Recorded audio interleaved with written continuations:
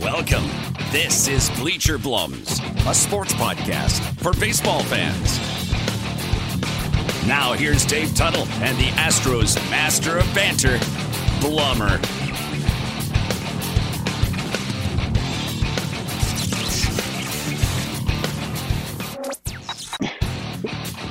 How come every opening we always have you singing about being in the cloud as you show off your badass turtleneck? What do you got there, buddy? You're showing off some new swag. Yep, new swag on our website. I just brain Crush City Tees, right? That's what it is. Crush City Tees. This is a gator. Gaiter. Gator. Not like Florida Gators, but this is my gator, and this is my new attire when I go to Costco or Target or anywhere else. That they asked me to wear a mask. This is all good, and as a matter of fact, our lovely friend Mark over at Crush City Tees said, "Tuttle, please wear this on the podcast because you know who will be jealous." This guy, Blumzilla. So now you're gonna have to harass him and see if he can swing some gators by the house. Well, it's funny you actually bring up Mark, and you look great in that, by the way, and I love the self-promotion is off the charts. And it's good to see that you are Zooming today during this podcast, which is outstanding. But, we had a couple of email exchanges with Mark, and it's because I've had friends, family, and fans have actually been asking about the hats. The hats have been going really good, and I'm actually noticing that people have had them long enough now that they're sending me pictures. Like when spring training, you get that fresh new hat, and all of a sudden those salt rings start to creep down. I especially remember it in college and watching the College World Series, is that all those guys always have, they will not change a hat. They're going to keep that hat on, and it's going to be, the cowl bearer on top, and it's just going to have a sweat ring up to the crown, and eventually you've got crystallizations right on top of the hat. But people have sent me pictures of their hats getting a little beat down during this heat wave that we're in out here in Houston for the next 6 months, it feels like. And we're going to try and get some new colors, man. I think we should throw out a black one. I want to throw a camouflage one out there because we're always trying to honor the military, first responders, and people like that. But, man, maybe the gator will make an appearance because of all these lockdowns in California. Governor Abbott's talking about it here in Houston. It's mandatory mask bill that we live in now, and that's pretty clutch, man. Well, similar to what you said too, it looks good on me though, right? As the line. I mean, Tuttle looks way better with his face half covered, right? That's what my friends tell me. That's what On Tap is brought to you by St. Arnold, and the reason I'm hesitating is because I need my paper, because I know I forgot to talk about Bryson DeChambeau last podcast. As I'm listening and watching to our podcast last week, I was blowing up DeChambeau, and here I went and completely forgot about bringing him into the conversation. So we'll talk a little bit about him. Major League Baseball is having issues with testing, and they're playing exhibition games. We'll talk a little bit about that, and then we'll talk about stuff, because I hope Tuttle brought a little bit of thunder today, because I am lacking severely. The only cool thing I'm going to tell you about in my theater is, so that's a Hoosiers movie poster that's actually signed by Gene Hackman and Dennis Hopper. And then if you can see it, that's Caddyshack, signed by Chevy Chase and Bill Murray. And as cool as those are, the prized possession is right there. That is a drumhead from Sam Loeffler, who is the drummer for Chevelle. And a couple of buddies of mine went down in Anaheim and watched Chevelle at a concert, and then we got backstage and actually got to hang out with them a little bit. And Sam blew up a drumhead and gave it to me. So he autographed that. So that's one of my bigger prized, more pleasurable artifacts that I have. I'm not a big memorabilia collector. I don't know if you are, Tuttle, but I don't have bats hanging around the room. I have my jerseys hanging up. Nobody else's. I have a couple of signed baseballs, but that one right there I couldn't pass up on, man. Yeah, I showed you my Michael Jordan signed baseball. I couldn't pass that up. And I think what you said is more – I think that's more up my alley. The Caddyshack poster is awesome. I mean, you would think, hey, Bill Murray and Chevy Chase, two of the most famous guys on the planet and things that we grew up watching and enjoying. Same with Hoosiers. Like, everybody knows Gene Hackman and Dennis Hopper. Those are great. But when you have these personal kind of attachments and connections, I know you had the Chevelle song as your walk-up song. And I mean, most people listening to this podcast may know the band, but they certainly don't know Sam Loeffler. And is that right? Did I get his name right? Yeah, you're exactly right. No. There you go. I have a buddy in Laguna Beach. He does contract work, and we've gone to Foo Fighters concerts a bunch of times, and he was standing out working on one of his projects, and Taylor Hawkins is from Laguna Beach, and Taylor Hawkins and his wife walked up, and they're like, "Oh, is this your project?" Yeah. "Is this your project?" And he goes, yeah, it's mine. He goes, "Oh, well, give us your business card. We're shopping for a house in Laguna Beach and we might need some work done on it." And so he's like developed a relationship. Of course, they still haven't bought a house, and this is like 4 years ago. They're like, "Nah, we don't like that one. We want this one."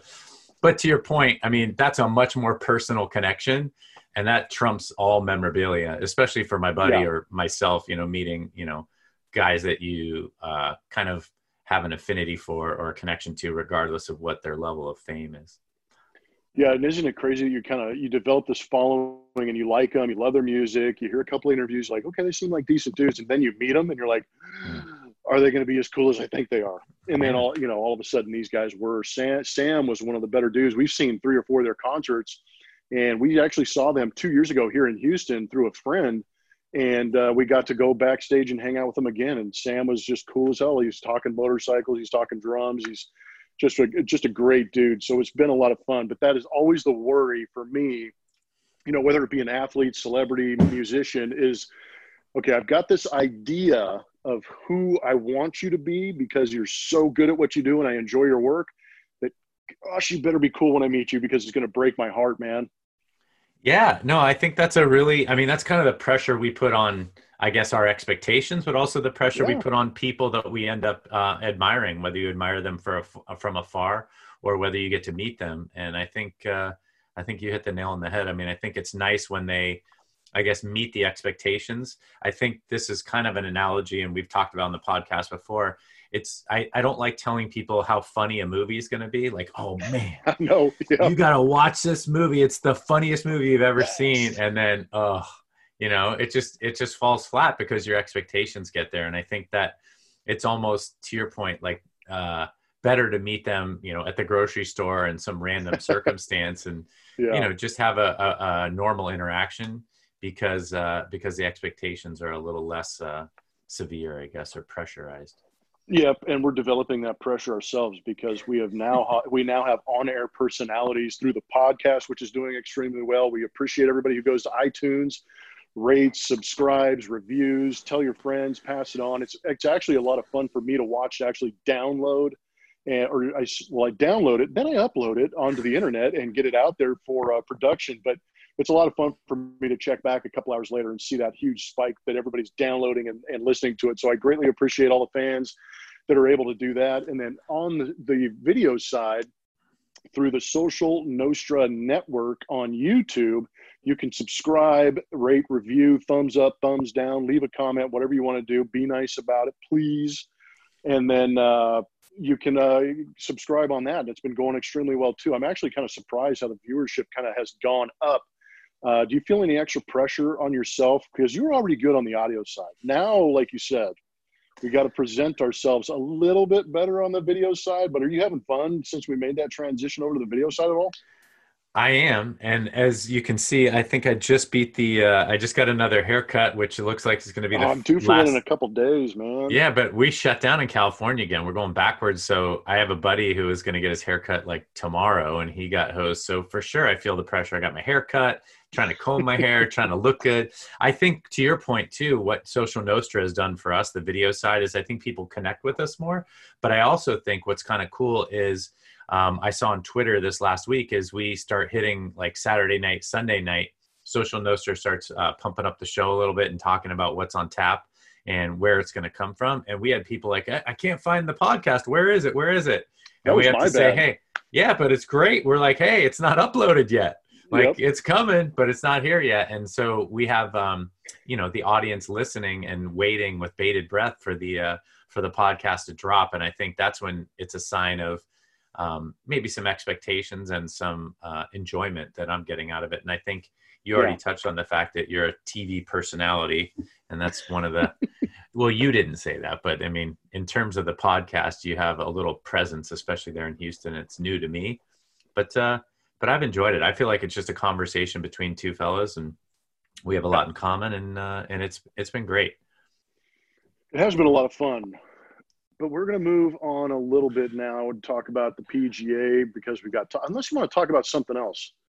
Is there anything else you want to talk about? Because I mean, I feel obligated to Bryson DeChambeau because I sold him short last podcast, but it's also because I am reaching for topics right now. I'm kind of in that lull, maybe that calm before the storm. Maybe we hit on Major League Baseball right now because that's what's ramping up. I mean, it's this time next week. The next podcast we do will be leading into that season where hopefully it gets going and takes off. I mean, there's going to be a lot of moving parts, obviously, in between. We here in Houston, we saw, I think it was George Springer didn't get a test result back. This can't happen during the season, man. I mean, are you still concerned about this? Because I am shocked, and I feel like every day I wake up, I'm going. You go to the Twitter machine, you're like, oh my gosh, what's going to happen? Are they going to actually be able to pull this off? What's going on? And then you're disappointed, man. I'm tired of being disappointed. And is that just where we're at now? I don't know the answer to that. And I will say, just let's remember to touch on the PGA, because I do have some thoughts about them playing without the fans there versus playing with the fans. And we'll get to that. And that's live sports. So maybe that will be a little level of intrigue for our listeners. But to get to the MLB thing, I think it's funny because I think next week we'll be on the runway, and man, we'll be taxiing at that point. Right now, we got on the plane, we put our luggage in the overhead, and they're like, sorry, we got a little mechanical issue, and the guys are going to come on the plane. I mean, I feel like that's where we are. We've probably been there for like 2 or 3 weeks.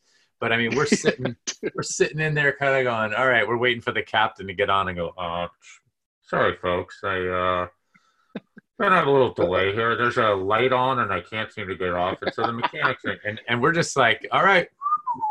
So that's us. So definitely, like you said, the Springer thing. I saw Russell Westbrook tested positive. Yeah, we talked last week. Man. We talked about that bubble, and so does he get in the bubble, out of the bubble? How long is he? A couple of guys broke the bubble too. Did you see that? I did. A couple of guys broke the bubble. So, and that was Damian Lillard said they're going to break the bubble. These are young. 100%. He's right. The third day in. Third day in. So the anticipation's killing us, but it's nice to say, hey, next week we're going to be taxiing down the runway ready for liftoff. But I mean, I guess ultimately we don't know that, just like we don't know, what tomorrow is going to bring in anything. Yeah, and exhibition games are starting to happen. There's been some scheduling. The Astros are going to go to Kansas City and play against Kansas City Royals, and I think they're going to play – Kansas City Royals are going to play the St. Louis Cardinals. I'm not sure where because I could care less about that. I'm just worried about what the Astros are doing. And I will say quickly that AT&T Sports will not be broadcasting those 2 exhibition games, I'm sorry to say. But I'm not going to let too much out of the bag, but just stay tuned because – in this day and age, there's other ways to get the game to the people. So just stay tuned. That's all I'm going to say. Teaser. But yep, it is a teaser because there's a lot of moving parts like we talked about. Even on the baseball side, there's a lot of moving parts on the broadcast side. I know that radio is going to broadcast those 2 games. So if you're looking for the Astros-Royals game, go to radio. Sports Talk 790, I believe, is going to carry it. And then just kind of keep your peripheral open because there might be something sneaking in on that peripheral that you might actually be able to see that game from an Astros angle. I'm just saying. But the baseball's happening. It's only going to be 2 games, Monday, Tuesday. But my question right now, and the first thing that popped into my head when I heard about the exhibition games and the Astros being the team that travels and, the way scheduling works with pitchers is you don't want to get them off their routine. I know Tuttle can talk to this, but you don't want to get guys off their routine, especially starters, because you want to go every 5th day, get that routine going, ramp those innings up, ramp those pitches up. And it falls on a Zach Greinke day where he should be pitching on one of those 2 days. Now, my question is, how many regulars are the Astros going to risk going to Kansas City with in a preseason game? Because how do you weigh that? I mean, I would imagine that Major League Baseball isn't saying you've got to play with, 70% of your roster or whatever the number is in a normal spring training game, because this is so unique and so risky to do for a preseason game. I'm wondering if Zach Greinke makes the trip. Is Altuve, Springer, Correa, Bregman, how many of those guys are going to go? And, man, that's a lot to think about, man. I guess it just depends on what the goal of the game is, or these 2 games. What is the goal? Yeah. Right. So is the goal to get these guys ready to play on Friday when the season actually kicks off? Because the difference, and we've talked about this on the podcast, is in spring training, it's like, I mean, those 6 weeks are pretty long when you're in, Arizona or in Florida, and you know, You can miss a start. Yeah. yeah, you can miss a start and you're only going to throw 2 innings this day. And, you know, they try and get the, like you said, the big guys, the number 1, 2, 3 starters, you know, so they don't have to travel on a bus. You know, you don't have to go 2 hours on a bus and sit over here. And, you know, I mean, as much as pitchers like to golf, I was never that guy. It was like, all right, we're going to Kissimmee. You're on the back of the bus and you're going to throw the 8th inning. You're like, thanks for that. So, I mean, it really, You're yeah, come in the 7th inning and relieve whoever. Oh, you're that's like, great. right. Yep. Great. Thanks. And so you had to go on every trip Yeah, and had to caddy. yep, had to caddy. And so, you know, I felt like that as a bullpen pitcher, especially in spring training, if it fell on your day, you were a caddy as well. But I guess to me, I haven't done enough research and haven't figured out. I mean, I might think they should put all 50 guys on the plane or 50 out of the 60 guys, I don't know, and take them all and keep them in the hotel and kind of create their own bubble. It's a chartered flight. It's this, it's that, and just keep them, you know, kind of in their routine. It's not that long of a flight, I wouldn't think. What, 2 hours maybe tops? Maybe. Yeah. It's nice when it's in the central.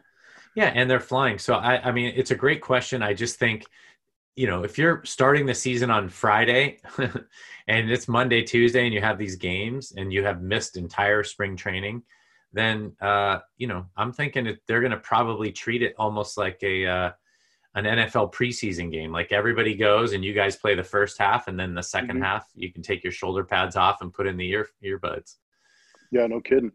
And there's, you know, what's crazy too is from the players' side, I would imagine there might be a few guys that are just like, I want to go. I want to go face some other pitching. I want to get out of having to face all these inter-squad games that we're playing right now.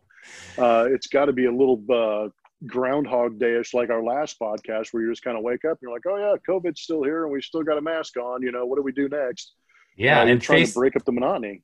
Well, and facing your own guys, I mean, they were just kept showing guys like pimping home runs off their own pitching. Like, you know, hey, this guy knows how to like flip a bat and this guy's pimping it. And, you know, I mean, they're having some fun with it. And I know the pitchers are just getting work in. But as you said, I mean, there's that fine line of like having some like, you know, being able to puff out your chest and go, hey, I'm facing Garrett Cole in Yankee Stadium, or I'm facing him, you know, at Tampa Stadium, wherever they're holding their camp, or and then there's, you know, we're having a good time with it. And this is like pitchers BP kind of, you know, pitchers live BP, which nobody liked in spring training anyway. You can attest to that. The pitchers are trying to get work. They're throwing from behind the screen and you're trying to get swings in, but these guys are throwing 95 and, you know, they're, you know, it's not necessarily the most fun way to kind of test yourself. And again, you don't want to get injured, especially playing your own team. Yeah, so I think, like you said, it steps up the intensity and it kind of gets the guys ready to actually play meaningful games. And I think, so without having all the side information, I would say most of the guys will travel. And I would say Greinke probably wants to, you know, get on the mound and face a different squad. That would be my guess. Yeah, and it's interesting you bring up the intensity point because that's also why you play some of these spring training or exhibition games is to get in that game flow because the speed of that game is going to be a little bit different even from an inter-squad game. You know, there's more competition. There's a little more intensity. It's a foreign adversary that you're trying to go out and compete against. And the intensity part actually brings up a really good point because I think it plays into all sports that we're seeing right now in this COVID era is the no fans. What creates intensity? And it's obviously your opponent. It's a rivalry. It's a matchup. But it's also the fans. It's your home fans backing you up. It's on the road where you're going to hear this booing. And that's where the Astros, and I get this question almost every time I do an interview, whether it's in the Bay Area, whether it's in New York, whether it's right here in Houston with the home group, how are the Astros benefiting from not having fans in there? And I believe that they are. I believe that it's one less thing that they have to worry about. They know it's going to be out there on social media. They're exposing themselves in that way. Shoot, I get called a cheater just for hanging around these guys, which is hilarious to me. But at the same time, do you feel that the Astros are going to benefit, at least in this season, from not having fans out there, knowing they're going into a hostile environment every single road trip? Absolutely. I mean, how could they not? I mean, I have a feeling like fans are getting closer and closer to the players in general with social media, and it feels like they're not that they're not revered, but there's that closeness. I saw there was a 15-year-old kid arrested or detained in Europe for one of the English Premier League with texting. He texted racist or statements, racist tweets or racist statements. So, I mean, here's obviously somebody who felt like they were anonymous and they could say these things, and the police came and knocked on their door.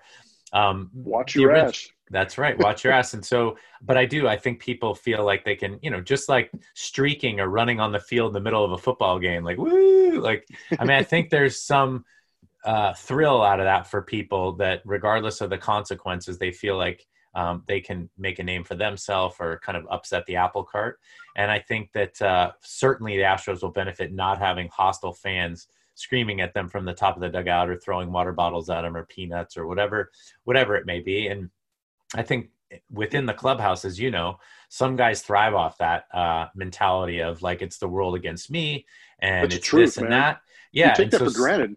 Yeah. So even within the team, out of the 9 guys up to bat, maybe 3 or 4 of them, like Michael Brantley, for example, and I don't know him, but from afar, it sounds like he doesn't care where he's playing or what he's doing. It sounds like he has that clear the mechanism thing. Like he is just, this is what my approach is. In, man. Yeah, this is my approach. This is what I want to do. I don't know if he gets affected by 70,000 fans or 2 fans. I don't think he's affected.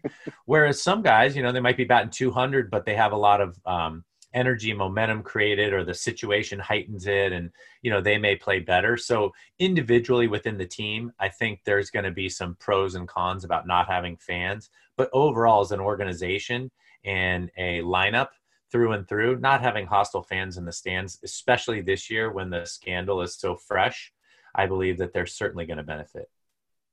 Yeah, I agree with you. It's just one less thing they have to worry about. I go back to, the original spring training in March where we were covering games, and me, TK, Julia, and our conversations with guys in the clubhouse, and everybody was, how are the Astros going to handle it? How are the Astros going to handle it? Then we have the COVID break and these guys are back, and they actually look different to me playing in this summer camp situation than they did in spring training, because guess what? They don't have to think about how to handle that.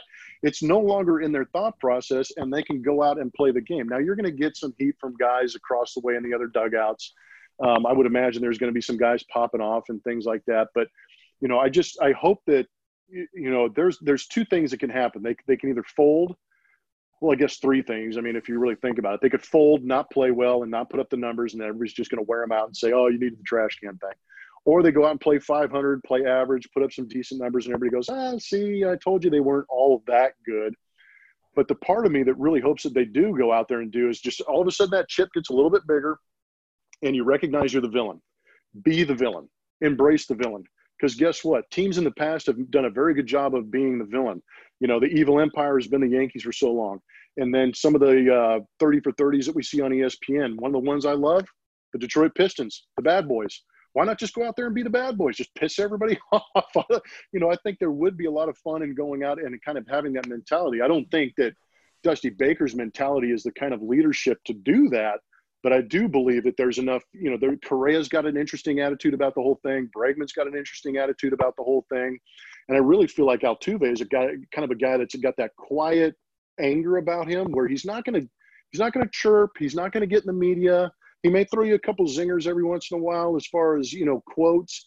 But when he goes out on the field and he takes you oppo, he may give you a little extra, spice in that trot going around the bases.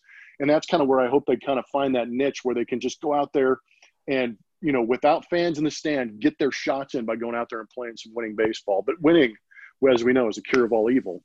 Well, but you touched on something really, so again, having that chip on your shoulder and not having fans in the stand actually could be a strengthening environment where they're not going to be, if they're playing well and they have the chip on their shoulder and everything goes well, and they stay strong, which is what they were prepping to do the whole season anyway. They were going to hey, it's these 25 guys or these 30 guys. Now it's, this group of guys it's us against the world. But when you don't have those reminders or Dodger fans or anybody literally in the stands, doing something, it might heighten that and make that foundation even stronger. And the thing that I have touched on before, and I think you've agreed with, I've been competitive my whole life. That's how we got into professional sports. You've been fairly competitive your whole life. That's how you stuck around the big leagues for as long as you did. But what happens is, we all know such diversity in the clubhouse. But I look at a guy like Bregman and Correa and Altuve and Verlander. These guys,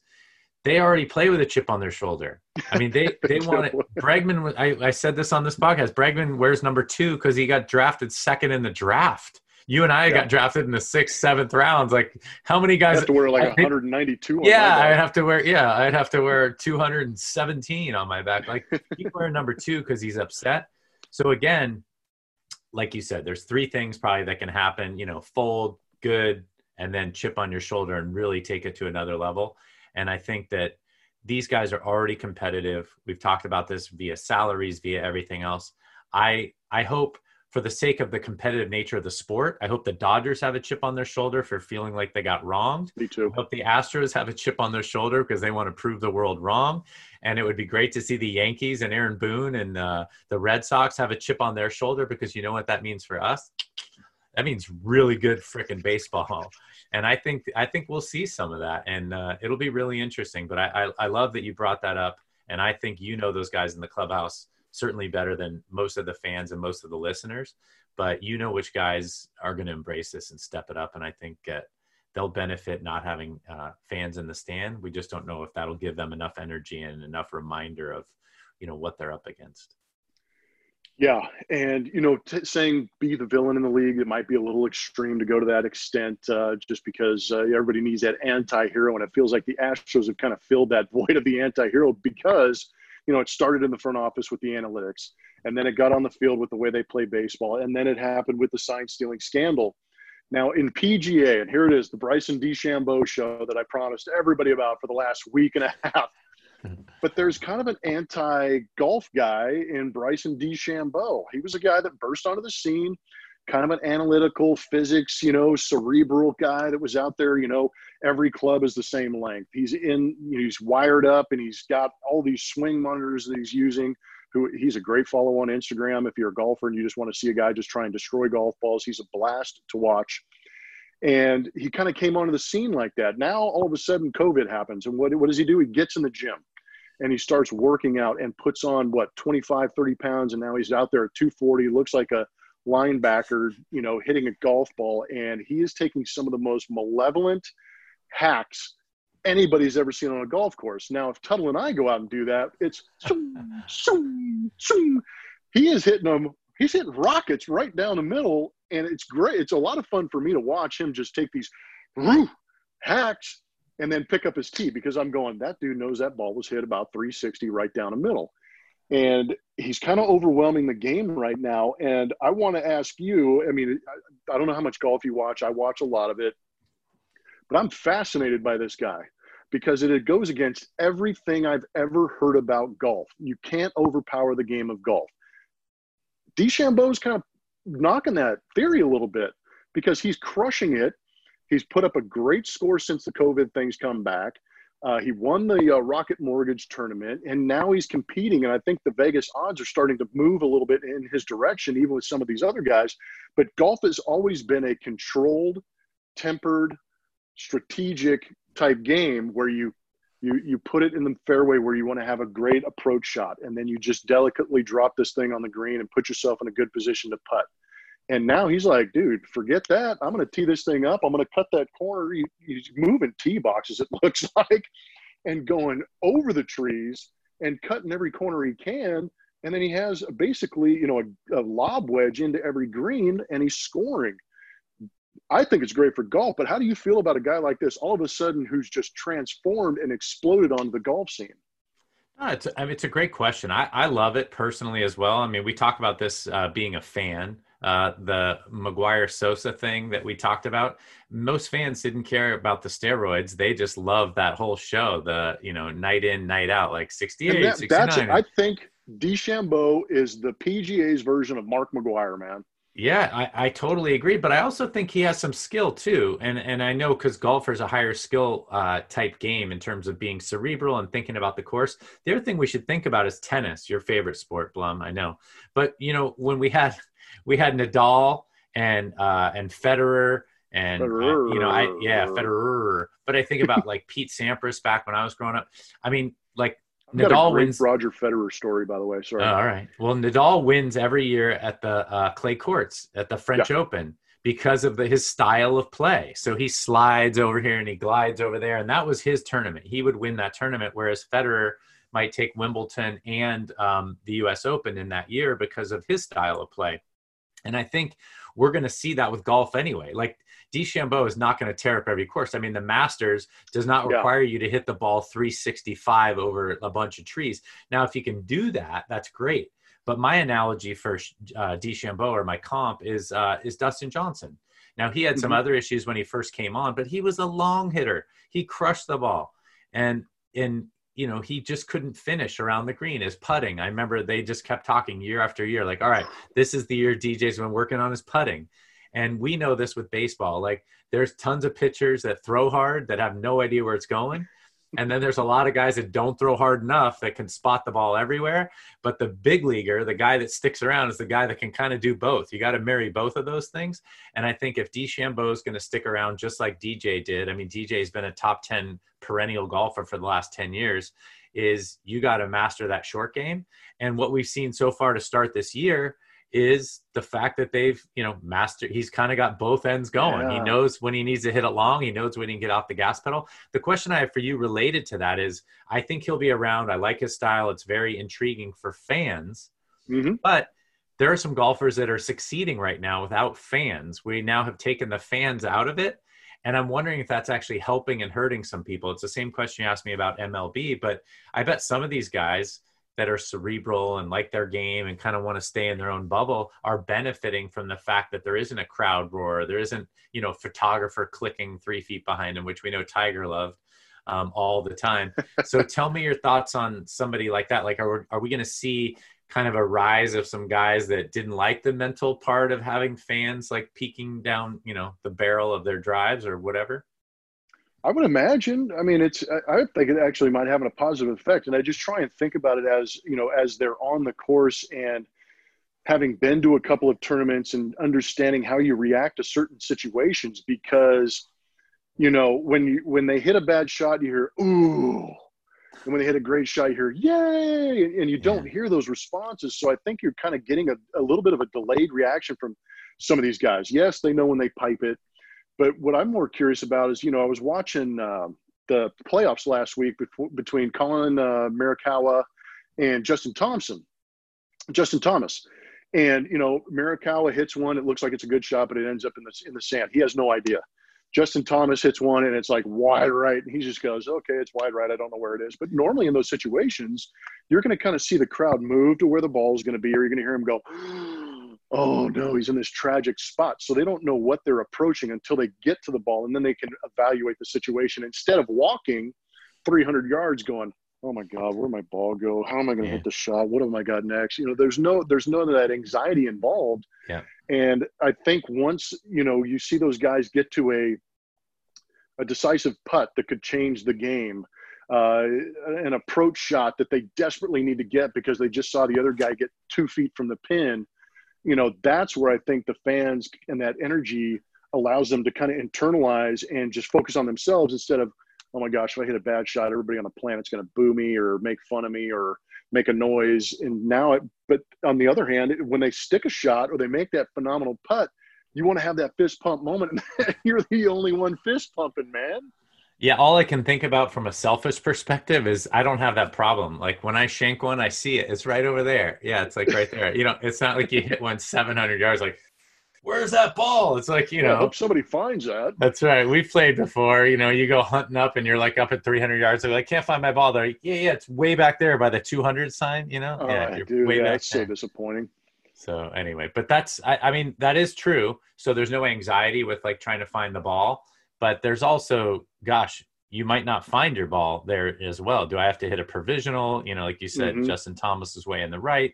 Anyway, I mean, there's definitely some challenges there. I just think, I believe, I guess, the reason I asked the question is that some of these guys are really enjoying just being out there playing with their caddy and having it, you know, be worth just as much. I mean, the pressure seems to, you know, somebody's deflated the pressure bubble a little bit because it's on TV, but you know, and you're competing against your buddies, but it's probably a lot more like it was in the amateur tournaments that they played in coming up. And I bet that relaxes a bunch of these guys.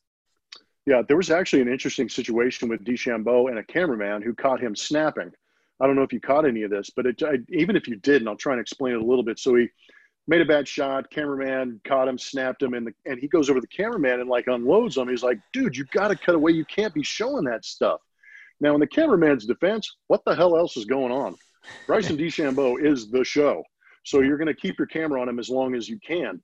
Now, on the other hand, and Tiger Woods is coming back to play this weekend, on the other hand, when we saw Tiger snap and do things like that, it was, oh, look at the intensity. Oh, look at the competitiveness. Where it felt like DeChambeau was a little more like, oh, look at the crybaby. Look at how upset he is. He doesn't want to be on camera. But DeChambeau said, you got to help me protect my brand. Now, ultimately, it comes down to the player, the actor, the whoever it is, to protect their own brand.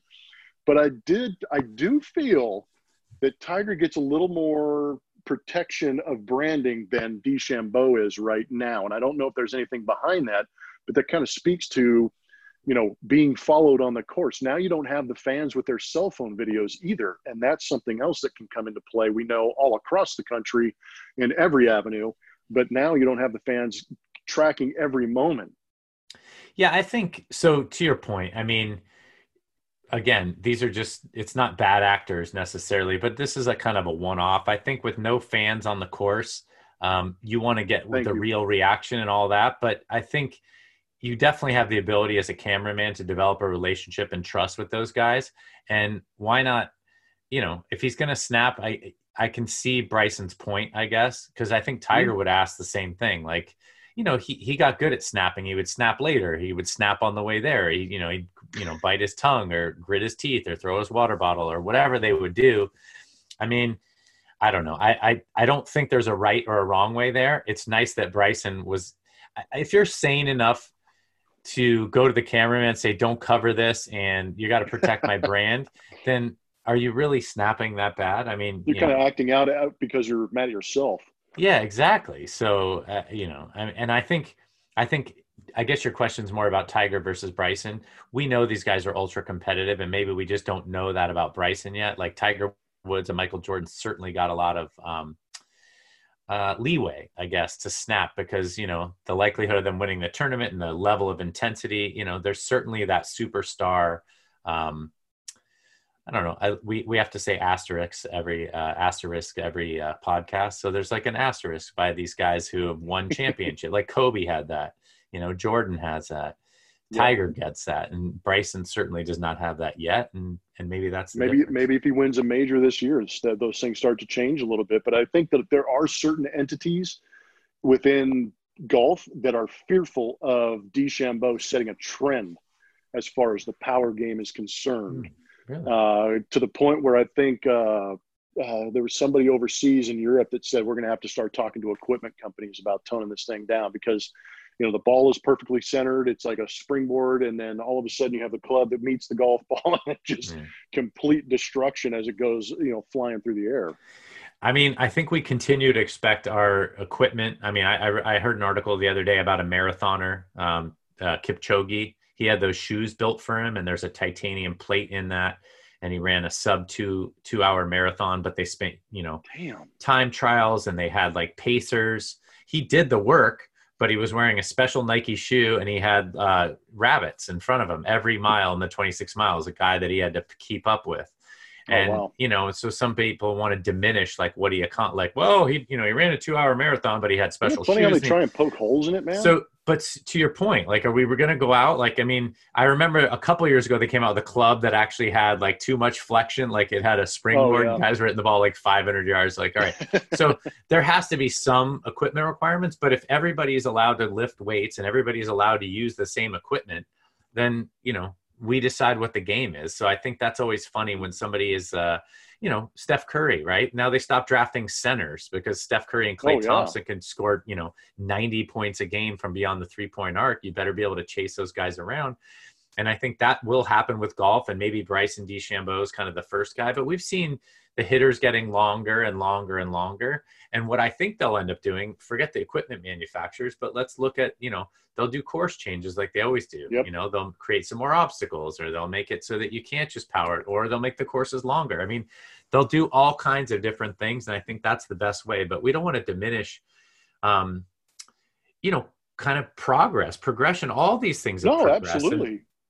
And there's a guy that's been trying to do this for a while. There's a CrossFitter, just got a lot of publicity from a bunch of Navy SEALs and some fellow CrossFitters, but he, in the same day recently, I think this weekend, Saturday, ran a sub 5-minute mile and back squatted 500 pounds. And everybody thought that was the holy grail. Like, man, if somebody can run a sub 5-minute mile and back squat 500 pounds, like they've got fitness, man. They've got it covered. Some guy did it. And it's kind of like, so what's the next threshold, right? And we should reward that. We shouldn't try and diminish, he ran a sub-minute, 5-minute mile, but he was training for that specific, it's kind of like, who cares? I don't care what kind of shoes he was wearing. You said he couldn't, and he did. Yeah, that's right. You said he couldn't, and he did, and he's kind of the first guy, and he's revered for it, and somebody else will do it, just like the 5-minute mile, and then the 4-minute mile, and the 2-hour marathon. I mean, we could go on and on and on and on, and I think that's, yes, Bryson DeChambeau is going to change the game, but Tiger changed the game as well. And, hopefully progress is a good thing. Progress is always a good thing, and we're going to progress in our podcast, buddy. It's Bleacher Blum, so you know what it's time for? What'll Tuttle say? All right. What'll Tuttle say? We got no graphics today or anything. Maybe we'll have to get Kevin on that, right? What'll Tuttle say? Short one today. Actually, just thought it was funny. I got a email last, I guess, Monday, and Target, everybody, I want to tell you, is having a back-to-school sale. I was pumped. Look, I got you. The punchline worked, everybody. Target's offering 20% off. Wait, my thought was, first of all, we don't know if we're going back to school. That's great that they're offering 20% off, but what are you going to sell in the back-to-school sale? You should sell computers and pajamas. Pajamas and mic webcams. I mean, what the heck? this is back to school, everybody. Like, all right, your teacher, and to piggyback on that, it made me think of my daughters, I should say, are in 5th grade.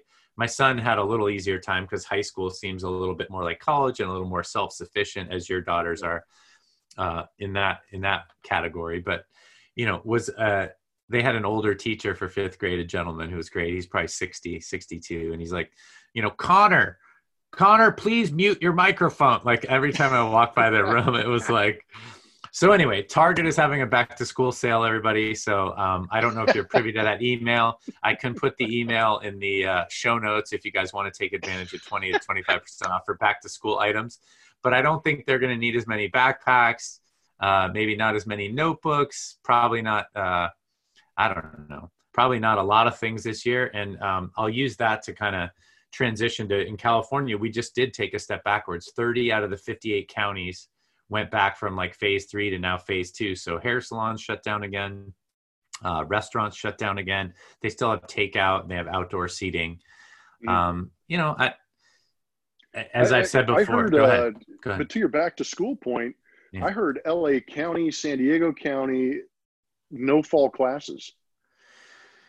I don't know what Orange I heard. Orange County, where you're at, they're still talking about going back to school. So the Board of Education, which I wish I knew the hierarchy, all this stuff, Orange County Board of Education voted to go back full school, full time.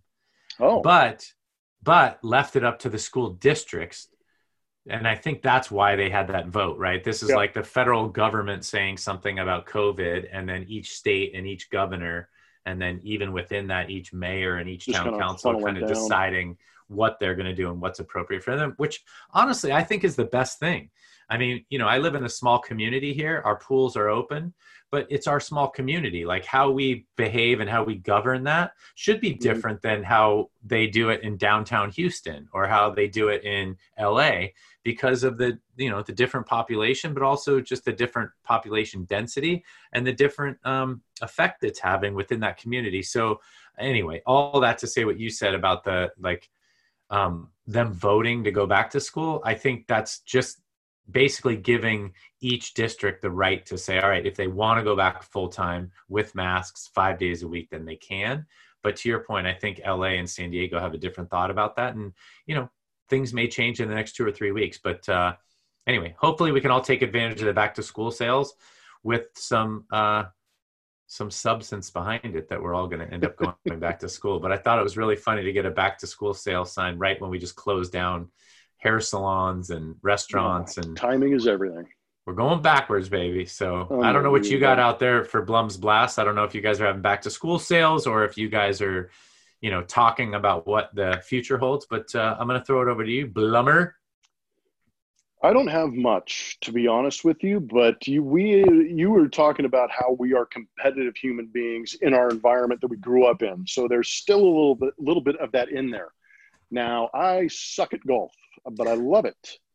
And I have been playing somewhat decent here in the last week or so, but Steve Sparks asked me to go play in an actual tournament, the World Amateur Golf Championship, whatever the heck that is. Yeah.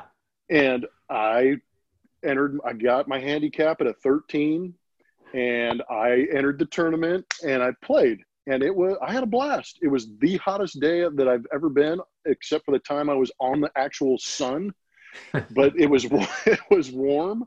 But I had a blast, man. I went out and crushed it on the first 9, then the back 9, I just fatigue set in and yard sailed everything, and it got really ugly. But I didn't come in last. I tied for 17th when you take my handicap into account, and I finished with a +4, so I was pretty happy about that. Nice. That was a lot of fun. You tied for 17th out of 18. That's pretty good, man. No, yeah, there were 19 guys. Whatever. Yeah, there you go. Yeah, oh well. No, that's great, dude. That's awesome. Yeah, so it was a lot of fun. I think I'll try and do it again, but I think it's definitely motivated me to be a little bit better than I was on that back 9. Because I think I started the back 9, 10, 11, 12. I went double, double, double. Yeah. And hurts. Wow, that just kind of. Well, that can wipe away everything you did on the front 9. And I will say this, my daughter's been doing some soccer training with this guy, one-on-one training. And he had him run yesterday, right? 30 sprints. Like there were 6 of them. They would run 2 by 2. And then you race this other person. And then you do form running. And then you race this person. And then he got into the tactical stuff. And I just watched my daughter after 15 minutes of that fall apart, right? Because he had him run and fatigue. And I relate that to anything worth having and True. Anything what we learn about, like, you want to take some BP and get your swings ready. But, you were fresh and ready, hot or not. I mean, everything kind of takes some stability and some commitment and some longevity, right? Like to survive out there. Perseverance, yeah, man. Yeah, perseverance. And it's funny how you said that. Like I usually have a good 9 and a bad 9. It's not always the front or the back, but when it's hot out there, if you just let thoughts creep in and, hey, I'm playing really well right now. And, but there could actually be a physical fatigue that set in as well, meaning, it was 100 degrees out and you're sweating bullets and, you've never been in a tournament type situation. So I guess to relate that all back to what you were saying, it's something to work for, and your competitive juices got flowing, and now it sounds like you're motivated to give it a whirl again. Yeah, I've got the bug a little bit. It was a lot of fun, and getting back to the school thing, and maybe something a little more serious, it just kind of popped in my head because I've got 4 daughters who are in high school. I've got 3 sophomores, a junior. They're all going into their sophomore and junior years, and getting back to the school district conversation. Is that there's a couple of school districts around where we're at right now that have shut down sports in the fall. And volleyball, which is a predominant sport in our household, is one of those winter, fall sports. And my oldest daughter, God, man, I felt terrible. She came home crying the other day, and I was going, what's wrong, baby? All right? She's like, I was just hanging out with my friends. We were talking. I'm okay. What are you talking about? What's going on? And she said, Fort Bend School District said that they're going to shut down sports. She goes, are they going to do that in Katy? And I went, have they announced anything? She's like, no. I go, calm down, talk to the coach. The coach is going to know more than we do. But dude, this blows, man. That broke my heart, knowing that you've got kids and students and athletes who are going into their junior, senior years. Like, this should be a big transitional year for her to be able to go out there and play at varsity and get some time on the court and maybe expose herself to maybe a college opportunity. And here we are trying to navigate who knows what to try and get her on the court. I wish there was an opportunity for the high school, or not for high schools, but for schools to take the approach of pro sports and say, let's play. Let's give these kids the opportunity, whether or not they're in school. And I know that the NCAA is going to be in a similar situation. coming in the fall. But man, dude, this whole thing is so damn frustrating that we don't know how to handle it. And it feels like everybody's scared to handle it in a certain way. But man, that just kind of broke my heart. So all those athletes or any of those parents of athletes that are out there, hold those kids close, continue to press upon them that they will play. I think if you don't have that mentality of I'm going to play, you're not going to be ready when you actually do play. But man, I just pray and hope that everybody is able to go out there and play. It's really frustrating to think about the fact that this virus is going to shut down, some youth sports, and that would really be a detriment, not just to the kid itself, but to the society, because we thrive so much on being around people. And I know Tuttle and I can attest to the fact that being in a structured environment with sport, the discipline, the accountability, the courage to play, I mean, it's made us better humans, I believe. And that's where I feel like kids get left out of the situation, is because of the fear and then the lack of opportunity to go out there and become better people, better athletes, better students, man. It's just frustrating, dude. And I didn't mean to get serious all of a sudden. Sorry. No. Hey, it's an outlet for us all. And I think that, your point is well taken. And the other thing I'm thinking about along those lines is, it's affecting everybody like that. So, when we talk about scholarships or like having an opportunity to go play in college, I mean, everybody's hit the pause button on that, but I think you're right. We have to control the controllable things. That is being ready when we're called to do our thing. And that means your daughter should still keep running and training and doing what she can do. And, they keep worrying our school system for sure. And maybe some of the coaches they're not as worried about our kids getting exposure, right? You sign a COVID-19 waiver and everybody can get together. And if your volleyball coach is 35 or 40 and he wants to be out there, I don't necessarily see a problem with having them in their own little bubble. If the coach isn't concerned about being exposed or taking it elsewhere, especially if, once they leave that environment, they treat, they wear a mask in Costco and they wear a mask. So I saw a New York Times stat, this is going to help your argument at all, that just said, I think 42% of the COVID-19 cases are attached to nursing homes. And that's 0.6% of the population. So again, that doesn't mean we want to just say, all right, this is an old person's disease. I mean, if nothing else, it'll give us a protocol or a reason to, look to the future and how we handle these situations again, but frustrating nonetheless. And I just hope the best, as you said, hold your kids close and hope for the best, and hopefully they can train and be effective as well. And that's going to do it for this episode of Bleacher Blums. We hope you enjoyed it. We tried to create as much content as we could, and I know everybody's going through the same situation. We're trying to get to the starting line. There's a lot of preparation, and baseball is just around the corner. NBA is right around the corner. Some majors coming up in the PGA and things like that. But that's going to do it. And Tuttle, you got any parting shots other than the fact that you got a Gator and I don't? Yeah, I will say that the Redskins listen to this podcast. I don't know if they're going to do a naming campaign as we suggested, but they got rid of the Redskins name. Ooh, I just said Redskins. I might get fired for that. Hey, controversy gets clicks, man. Let's go. There you go.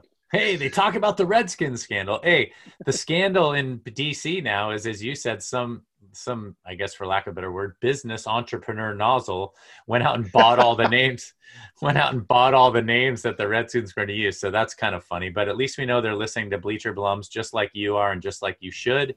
And again, you always piggyback on this, or I always piggyback on whoever gets to it first, but we want to thank the first responders, healthcare workers. I mean, the progress seems slow, but as long as you stay healthy and stay strong, we'll believe in you and we'll support you as much as we can. This Gator is another little token to show that we will do what it takes to stay safe. Go ahead, Blummer. Absolutely. Everybody on the front line, healthcare, we are behind you 100%. We are not going to get through this without them, and just keep up the hard work, keep grinding away, and we will do what we can to protect other people from this thing and lessen the workload, hopefully, on everybody out there. But military front, I almost said front office, I don't mean that. Military front line, all the EMTs, nurses, policemen, firemen, we support you, and everybody make the right choice out there and make sure you get after it. But most of all, believe it.